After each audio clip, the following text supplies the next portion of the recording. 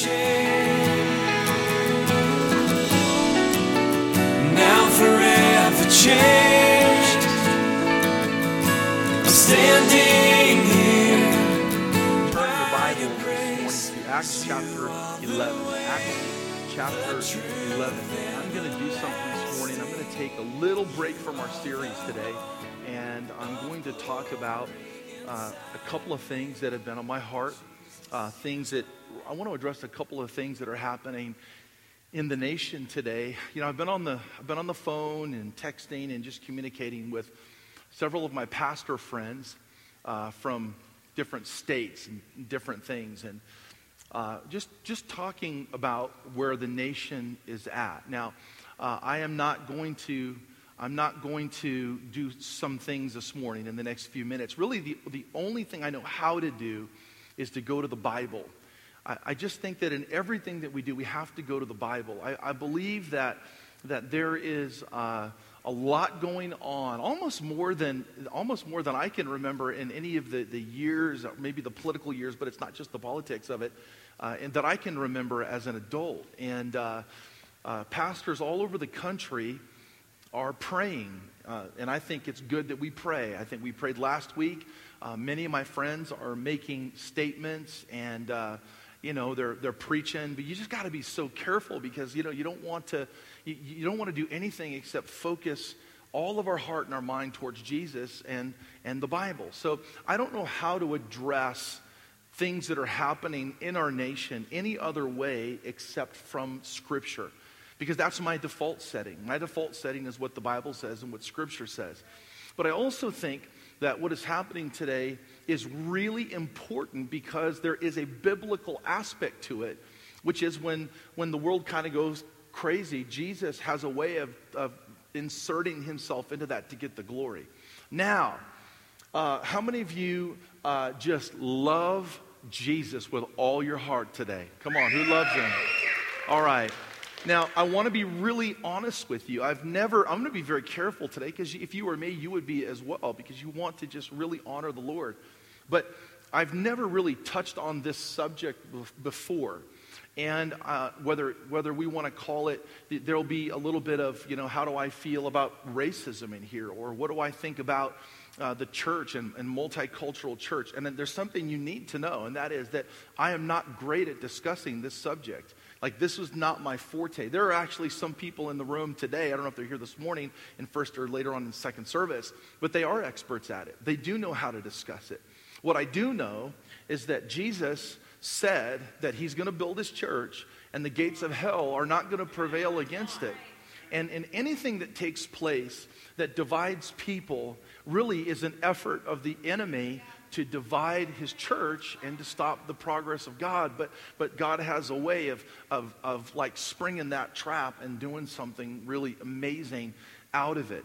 And let's turn this morning to Acts chapter 11. Now, I used to do a portion of this scripture in the journey tracks, but because of time and because you have to kind of choose what you talk about in those tracks, because there's 4 classes, they're an hour and a half. I can't do, I tend to write a lot of material, and so I can do a class for 45 minutes or an hour, but I might write 150 pages of material, and everybody thinks I'm crazy. Like how are we going to do that, right?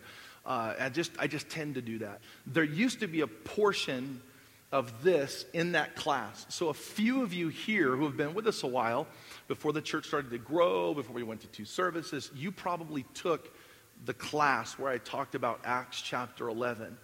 And what I want us to do today is I want us to get a biblical view of the church in terms of race. And I can only do one point. I can only touch on one subject today from the New Testament, but I think it is a pivotal moment. It was a pivotal moment in human history where the Apostle Paul was a part of something, and so was Barnabas. They were a part of something that was so pivotal in human history that it impacts us today. And it's actually what the church is built on. From the first brick to the last, it's built on what we're going to see in Acts chapter 11. And so I want to read this portion of Scripture to you, and then we're just going to get really excited about what God can do in the church, in the family of God. All right? So here we go. Acts chapter 11. And I'm going to start in verse 19. Now, in your Bible, if your Bible is broken up into sections, and it's really interesting too how they broke the Bible up into sections and made verses. And I'll tell you sometime, because it's not as holy as you think. It was kind of a random sort of thing with a guy riding on a horse, and he was splitting it up. But I'll tell you that story some other time. Verse 19. At the top, it's going to say something about Antioch. The church at Antioch, all right? And I'll stop and I'll comment as we go through the verses. Now, those who had been scattered by the persecution that broke out when Stephen was killed, they traveled as far as Phoenicia, Cyprus, and Antioch. And they spread the word of God only to the Jews. And so in the book of Acts, after the church is birthed, after Pentecost, now Pentecost itself is an incredible example of how God begins to join the races and what his plan was. It's a picture of how God wanted us to be one family. Pentecost itself is not just symbolic, but it's the fulfillment of something that happened in Genesis. In the same chapter in Genesis, in the Tower of Babel. In the Tower of Babel, there was pride in the people. They were trying to get to heaven and reach God, and they built this building, the Tower of Babel. And then God comes, and to kind of mess up their plan, he divides the languages. So he gives everybody different languages after Babel. So Babel was a division, but on the day of Pentecost, the Holy Spirit falls on the people, and they all hear in one language. And so the New Testament itself, even from Acts chapter 2 and Pentecost, is a picture of what was done at Babel being reversed in the New Testament. And so here we have in the New Testament at Pentecost a reversal of Babel where people come back together. Symbolically, all the races, all the language is going to be united, and the church is birthed at Pentecost with Peter. And then as the church began to grow and people began to get saved, there's persecution that happened. Now, in the first few chapters of Acts, Peter is almost persecuted. He's kind of persecuted. You know, Peter liked to pick a fight. I had a friend of mine in high school who always liked to pick a fight. And half of me always wanted to hang out with him, and the other half never wanted to see him because I knew I was going to get in trouble. Pete was the Christian version of that, okay? Pete always wanted to pick a fight for the gospel because he would go to the temple in Acts chapter 3, and he walks in, and he's like, this, under the gate called Beautiful, but it didn't really look, beautiful at the time to God because there was all kinds of things. So he just walks in, and the priests are there, and the priests are kind of dead in their heart, and there's prayer going on, and prayer's, dead, and he walks into a dead temple in the New Testament filled with form and religion, and Peter walks up to a guy sitting there, and he says, "Silver and gold I don't have, but what I have I'm going to give to you," and he heals a guy. And Jesus comes in. They even had a priest that was in charge of healings in the temple, but healings never actually took place. And so that was the cushy job at the temple, right? That's the job, if you didn't want to do anything, you just sit around and wait for healed people to come, and then you declare them clean. But instead of having to have some other thing happen where the priest declares you clean, Jesus just heals a guy, and he runs in, and everybody knew him because he was in his 40s. They'd known him his whole life, and the place goes crazy. And he says, I don't need you to declare him clean or healed because Jesus just healed him. And they almost persecute Peter. They come so close to threatening his life, but they let him go because the church was praying. But as you move forward into Acts chapter 7, the persecution begins with a man named Stephen. Stephen was a deacon. He wasn't an apostle. He was a deacon. He was somebody who served. He was a servant. He took care of the widows, and he helped with feeding the poor, and he did whatever needed to be done around the house of God. But Stephen, because not only was he a deacon, he was also filled with the Holy Spirit. Come on, every ministry in the church is important. Everything that happens should be filled with the Holy Spirit. There's no one higher or lower than anyone else. Can I hear an amen? Stephen was a powerful man of God. He was so powerful that they threw him onto the ground, they took rocks, and they stoned him, and they killed him. And that was the beginning. That was the marker in the book of Acts for the persecution. And you know why they killed him? They killed him because when they were threatening him and getting ready to stone him, he looked up into heaven. He saw a vision of Jesus standing at the right hand of God, meaning that Jesus was God, and that everybody there had a wrong idea of who God was, and they stoned him for blasphemy, and they killed him.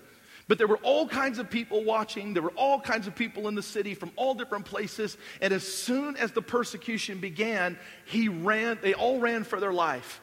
They ran back to Phoenicia and back to Antioch. Some of these people traveled 500 to 1,000 miles. They ran as far as they could to get away from the persecution. So when you read that there was a persecution of Stephen, he was the first martyr in the New Testament, and it caused the people in Jerusalem to run for their lives. Now, the great part of this is that this thing, I'm telling you, persecution begins. You know what those people did? They took off and they ran to every city that they came from, and they all started small groups that turned into churches. Can I hear an amen?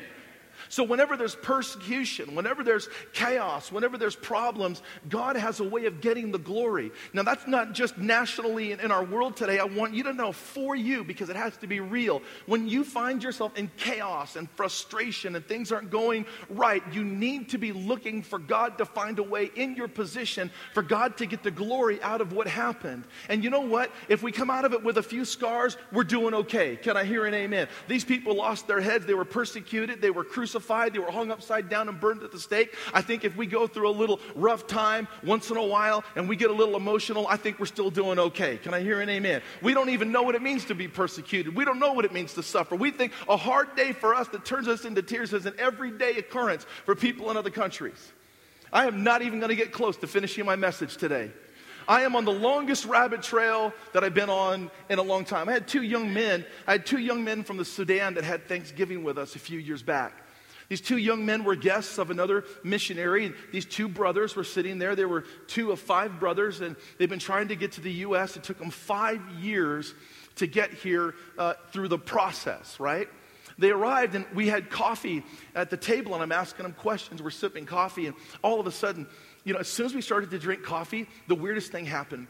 They started to laugh. They started to smile. They were high-fiving and joking, and they got really happy. And it struck me so just interesting that it was kind of happened without me knowing that something happened. You know, when you're not included in the joke, right? And all of a sudden, it just happened. And I said, "Why are you guys so happy?" And one of the brothers looks at me. He says, "Because in the Sudan, you never know if at the end of the cup of coffee, if you're even going to be alive. So you might as well be happy."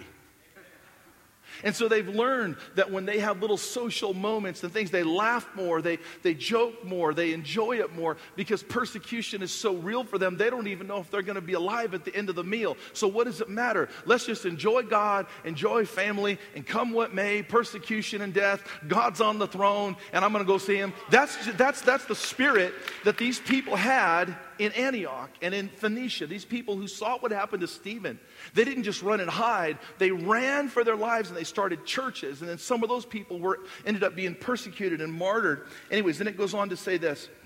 It says, some of them, however, so they went and they preached the gospel only to the Jews. Only to the Jews. But there was a few men. It says this. There's a few from Cyprus and Cyrene who went to Antioch and began to speak to the Greeks. Oh my gosh. Speak to the Greeks? Speak to the Greeks. Like, how dare speak to the Greeks, the dirty people? You ever heard the word, this is all just, I'm just thinking about this. There's a word, the word barbarian. You know the word barbarian? The word barbarian in the first century translated exactly means anyone who speaks Greek.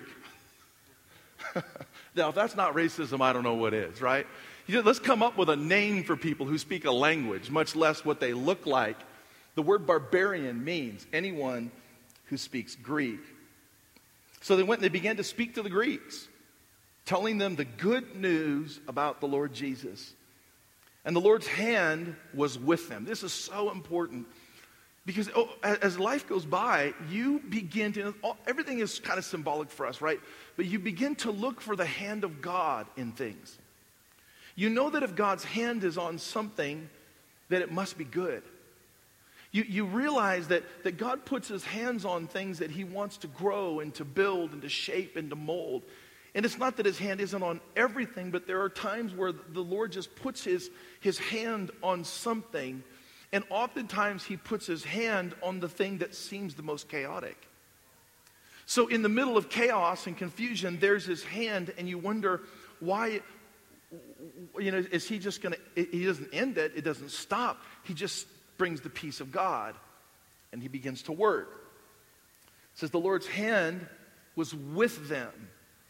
So when they faced persecution, when people made fun of them, when they lost their family, when they lost their friends, I told you a few weeks ago in a message that phrase, you're dead to me, you're dead to me. I mean, I preached on it a couple of months ago. It doesn't come from The Godfather. You're dead to me. It doesn't come from that.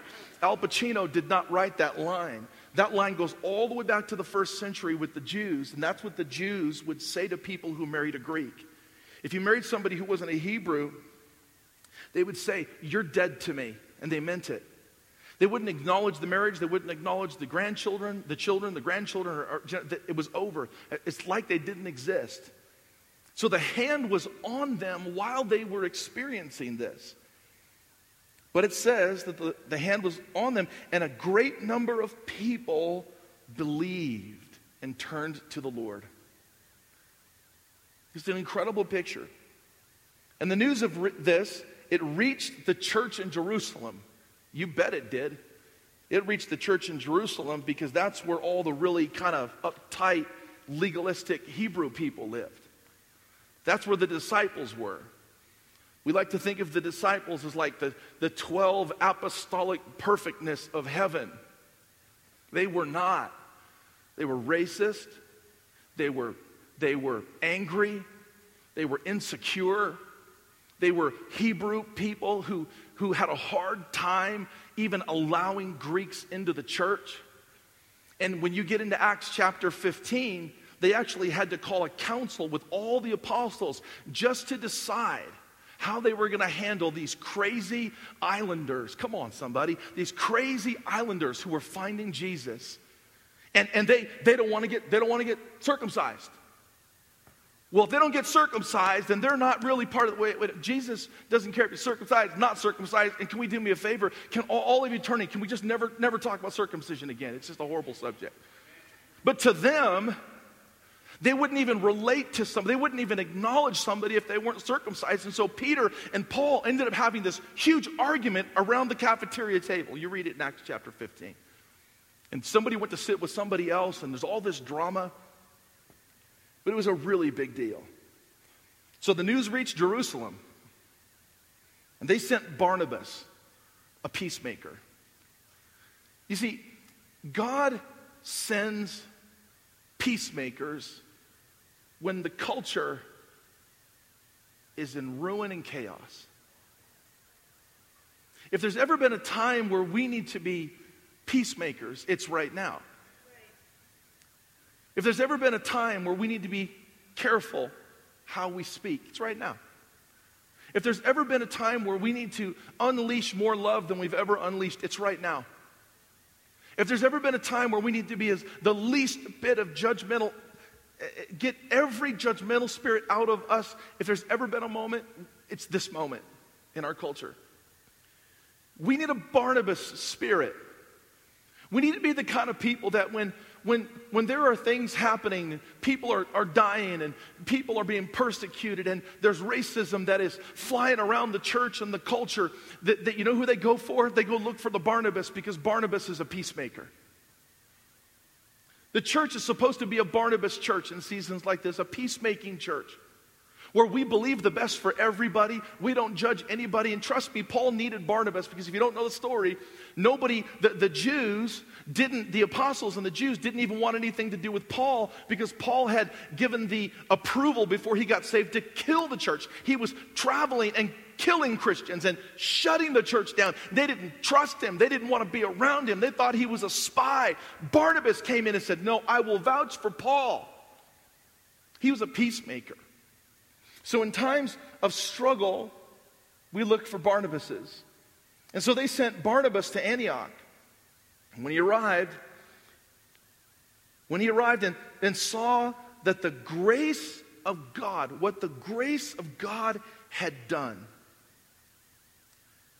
he was glad. And he encouraged all of them to encourage with true hearts the grace of God. The grace of God is, it's the peace, it's the blood of peace. It's the only thing that allows us to have any peace at all. It's the grace of God. It's the grace of God that allows us to have peace with each other. It's the grace of God that allows us to have peace in our families. It's the grace of God that allows us to have peace in our marriages. It's the grace of God that allows us to have peace with our children and our grandchildren. And there comes a point where we have to kind of go higher and look up. And, the first time I'm going to tell you a story. The first time I ever experienced what we would call discrimination or racism in my life is kind of a funny story because it just is what it is. And it marked me as a kid because you're a kid and you just remember things, right? My mom had brought us home, divorced mom, now single mom, brings these 2 kids home from Hawaii. And back in the day, we dressed funny. My mom dressed us funny. And I had really long hair, really long, dark, black hair. And I was a lot darker then, just as a kid. And on the islands, you just get really dark. And so she brings us back. And we moved into a place near Lake Oswego, Oregon, if you know where that is. But back then, I was the darkest thing in the whole city. I'm just telling you right now. Like there were no African Americans. There were no Asians at the time. This is way back, in the early 70s in this part of town. And I show up, my sister and I, and we moved into this field where my aunt owned a field, and we lived in a house, and my grandparents across the street. My aunt had a field, and she kept 2 horses in the field. Patches and Apache, those were her 2 horses. Beautiful horses. And my sister and I, we moved in to the neighborhood with my mom, and we wanted to play with the horses. And on the first day, or second day, right when we moved there, we go running across the street, down through the field, and we're chasing the horses. And we're playing with the horses. We're trying to entice the horses with carrots and apples, and we're having the time of our life. My mom's at home making lunch, and the phone rings. And she picks up the phone, and one of the neighbors says this, "Is this Mrs. Lassett? Is this Mrs. Lassett? I need to talk. This is Mrs. Lassett." She's like, hurry, there's 2 little Indian kids stealing your horses.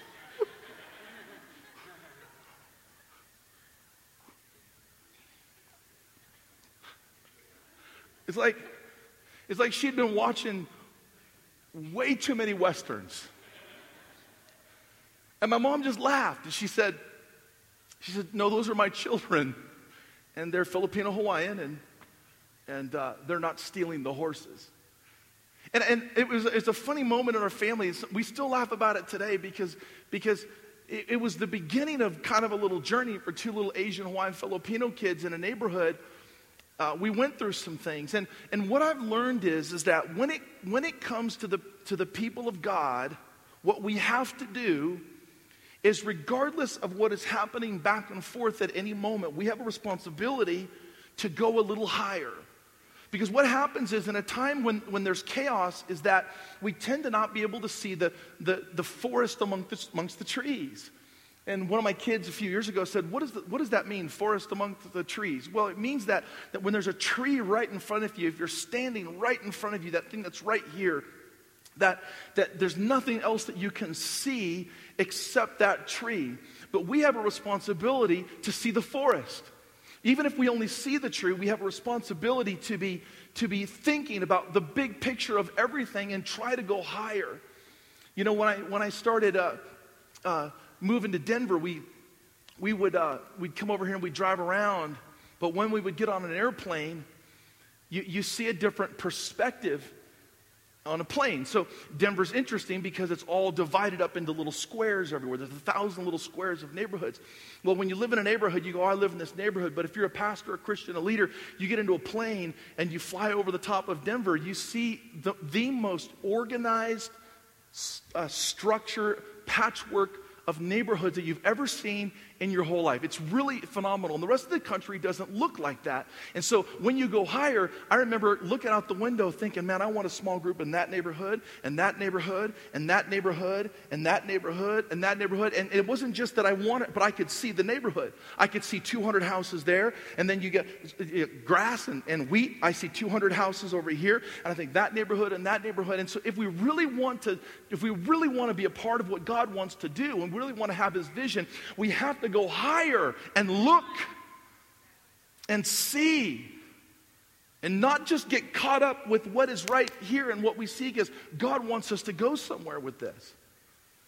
And so this part of Acts does that. Look what happens next. So they sent Barnabas. He encouraged them because they had good hearts. He was a good man, and he was full of the Holy Spirit and faith. Great number of people were brought to the Lord. Then Barnabas went to Tarsus to look for Saul. He went and got Saul, and brought him. And when he found him, he brought him to Antioch. And so for 1 solid year, Barnabas and Saul met with the church. So there's a church now that's been birthed out of the persecution of Stephen. So for 1 year, they taught, and a great number of people were saved. Now, if you have a Bible, I want you to mark this in your Bible. And the disciples were first called Christians in Antioch. The disciples were first called Christians in Antioch. Now, I want you to look here at your worship guide, and we're going to fill in a couple of blanks if you have those today. But let me try to, in the last couple of minutes, just structure this in a way that you can see the heartbeat of what I'm trying to deliver this morning. I want you to look at number one. The title of the message is The Church That Jesus Had in Mind. The church that Jesus had in mind, number one, is a church that rises in chaos and is not defeated by it. The church that Jesus had in mind always rises in the midst of chaos. You can't stop the church. You can't kill the church. You can't defeat the church.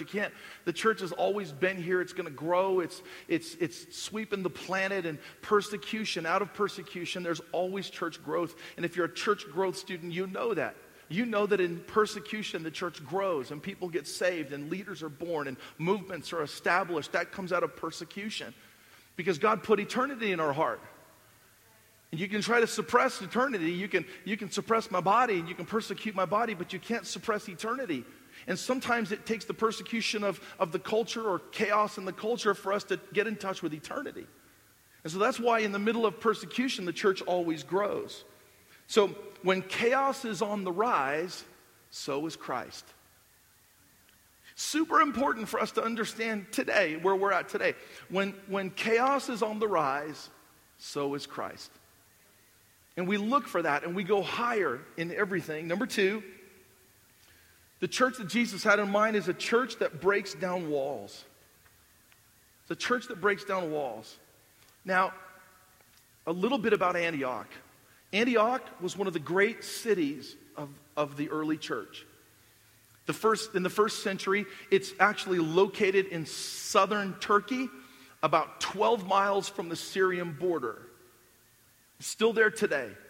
But in that day, it was one of the first cities that had major commerce. It's right on the elbow of a major river, and they could move things up and down the river. And they were incredibly wealthy, and they had business and theaters and all kinds of activities. And the city literally just exploded. It exploded first to about 400,000 people, which you have to understand in those days, 400,000 people was a major city. And then went over 1 million.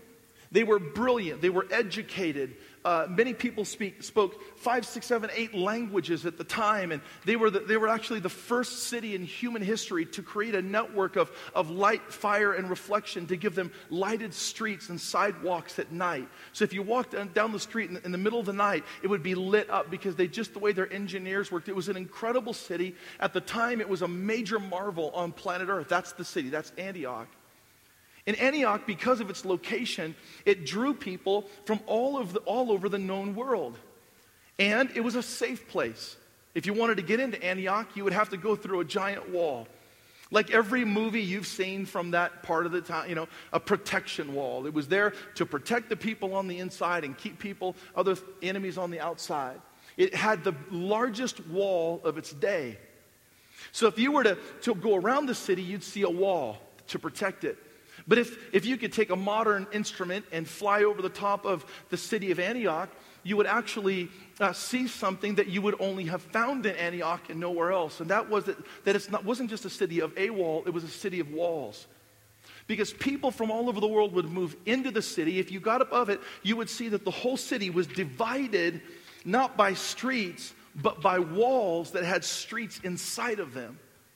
And so what happened was that people would move in. They were moving in such great numbers, they created their own little community, their own little ethnic group.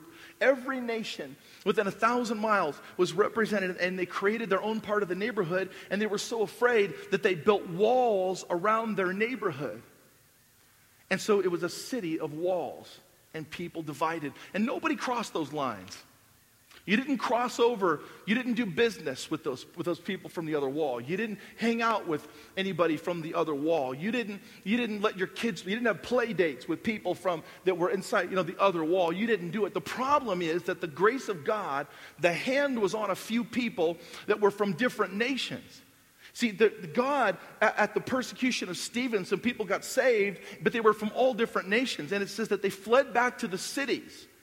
And now there are people in Antioch of different races going into their walled community, spreading the gospel. And then what happened was so many people began to get saved that it created a sense of revival, and it was so powerful that they heard about it in Jerusalem. Now, many people would preach and teach this like this. They would say that the Holy Spirit, think about how discriminatory this is. The Holy Spirit, how can the Holy Spirit fall on Greeks? People were so discriminatory, they were like, God would never send his Holy Spirit to a Greek.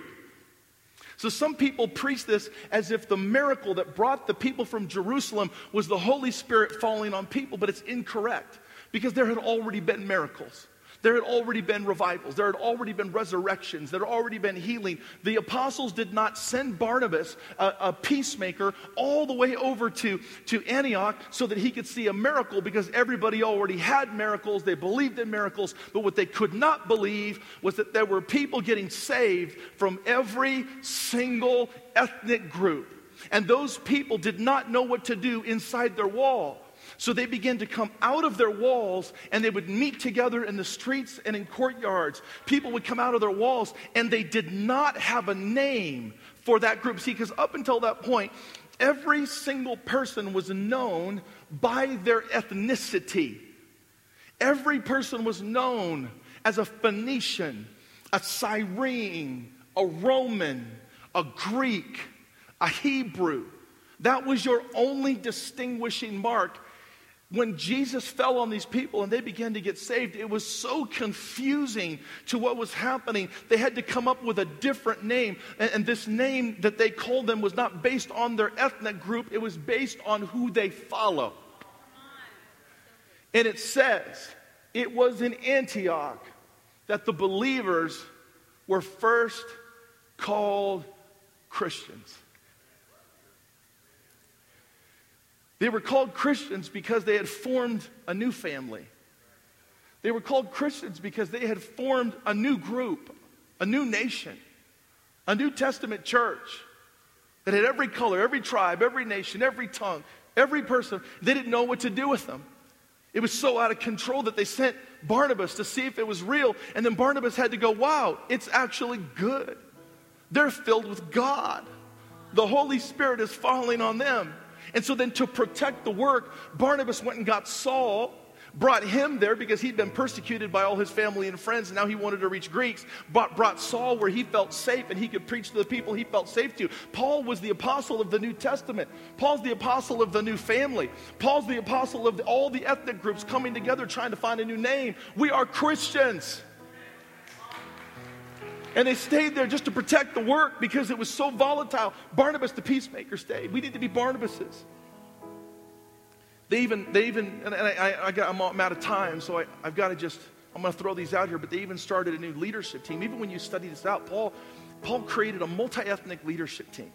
Now, I understand in the world of demographics, what your church looks like is largely based on demographics. I totally understand that. But I want you to know that the early church, this was, how do I say this? Everything that Jesus did was to tear down barriers between people. That's it. He's the barrier destroyer.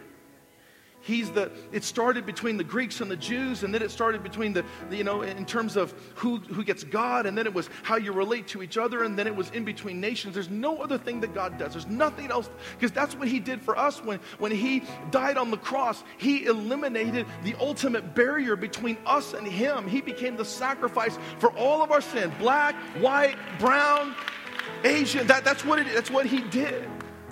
And so Jesus then, he breaks down the walls. He created a multi-ethnic leadership team, Paul did. And it had people that were, like Saul was on the team. Saul was a Hebrew, and Barnabas. But even Saul himself came from freed slaves. If you follow Saul's life and his Roman history, even their group where he came from earlier in their history, they were slaves.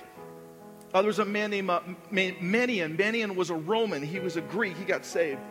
Lucius was a man from Cyrene, and Cyrene is in North Africa. So they had North Africans on their leadership team. And if you just kind of take time and you go through their whole group of people, you see that they had, even on their leadership team, they had an incredible, diverse leadership team. And absolutely phenomenal. Number three is this, and you can just write these down if you're taking notes, and I'll do these quickly, but there's a way that the church should respond. So I wanted to get to this a little deeper today, but it just is what it is. I hope you feel the spirit of what I'm saying. We have to go higher. We got to make sure we keep our eyes on Jesus and make sure that we pull down barriers towards each other. Let me give you a couple of things, how the church should respond in a time like this. Always reach for unity in the Spirit as a starting point. Always reach for unity in the Spirit. All of us have a unity in the Spirit that sometimes I think tends to take a back seat. It's like instead of being Christians, we tend to pull ourselves, because of our flesh, we pull ourselves back into who we are in the flesh, as opposed to pressing ourselves into who we are in the Spirit. We don't want to go backwards, we want to go forward. Number two, we have to commit to be a learner. We have got to be learners. We've got to be willing to learn from each other. And understand that you don't know what it's like to walk in somebody else's shoes. I don't care who you are or where you come from. God's people are humble and they learn from each other. And we all learn from Christ. The Bible is the ultimate standard, the grace of God. But if you want to have relationships, and if you want to grow as a person, and if you want to grow in your understanding of how to love people and understand people, and you don't want to be shallow, then be a learner. Ask good questions. Don't be afraid. I'm telling you right now, sometimes even on some of these subjects, I'm even afraid to ask questions to learn, because I don't want my questions to be offensive to some people. But I've gotten over it.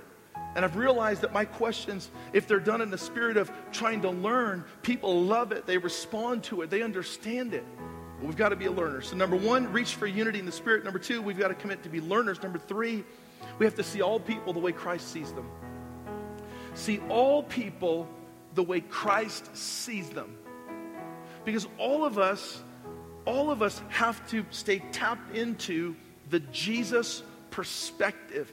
And if you go back here to the book of Acts, this is what they did. They went up higher and they saw through the eyes of Jesus. The next one, let your faith in God dictate your response. In everything that happens, whether you're watching TV or listening to a conversation, and if somebody says something that's offensive to you, or something you don't agree with, or something comes up, and don't let your flesh dictate your response. Don't let your own opinions. Let your faith dictate your response. Be a Barnabas. I want everyone to say, I am a Barnabas. Can I say it again a little louder? I am a Barnabas. Let your faith in what God can do in this time dictate your response. Two more. Each person should be authentic about your story. See, one of the things that causes Christianity to grow and be stronger is a sense of authenticity about what God has done in you. So one of the most powerful things that you can do is be really authentic about you and your experiences. And not be afraid if somebody says, well, what's God doing in your life? And is this hard for you? Don't be afraid to say, look, this has been hard for me. This is what happened. Be authentic, because in authenticity, God then covers that with his grace. And the grace makes it real and makes it powerful and authentic and anointed. And the last one here, we all have to be committed to writing a new future. There has to be a commitment in God's people to look forward into what God can do, what God will do, and where the church is going. Just a few quick little thoughts for you on how to respond. Be authentic. Look with your faith. Believe with your heart. Let grace just abide. Just allow God to keep us moving and viewing things through his eyes. So the church itself, when chaos rises, so does Christ. And the church in Antioch is almost a perfect image of what is happening today in our nation. And we are called to be Barnabases, because only Barnabases can see the gospel get into every person's heart, which pulls everybody up to grace. I don't want to be behind my wall. I want to be in the courtyard with God's family. Can I hear an amen? I want to be like those people. And it was in Antioch where they called them Christians. Do me a favor as we close. I want to pray for that Jesus moment. That's what I want to do. I want us to all be a part of the family today. Will you bow your heads with me? Close your eyes. Give me 30 seconds. If you're here today and you don't know if you're actually a part of the family of God, in the sense that you don't have a personal relationship with Jesus. If you're here today and you've never prayed, or maybe it's been a long time and you've been on a long journey somewhere between Jerusalem and Antioch trying to figure it all out, if you feel in your heart that you need to pray this prayer again, that's okay. That's for you. But I want us to pray. I want us to receive Jesus into our heart. And I want us to come into the courtyard of God's family, to be a part of what God is doing and be a part of Jesus and his life and his world, and not be stuck in my own little spot. God's got a great plan for you. He wants to guide you and he wants to lead you. He wants to love you and heal you. But we have to have a relationship with him.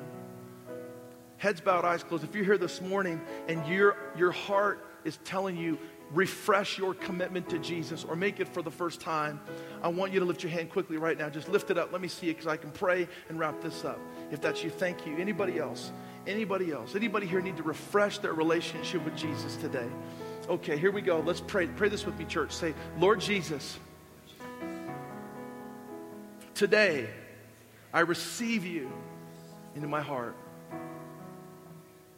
I am a part of the family of God. And Jesus, I give you everything. Thank you, Father, for forgiving me.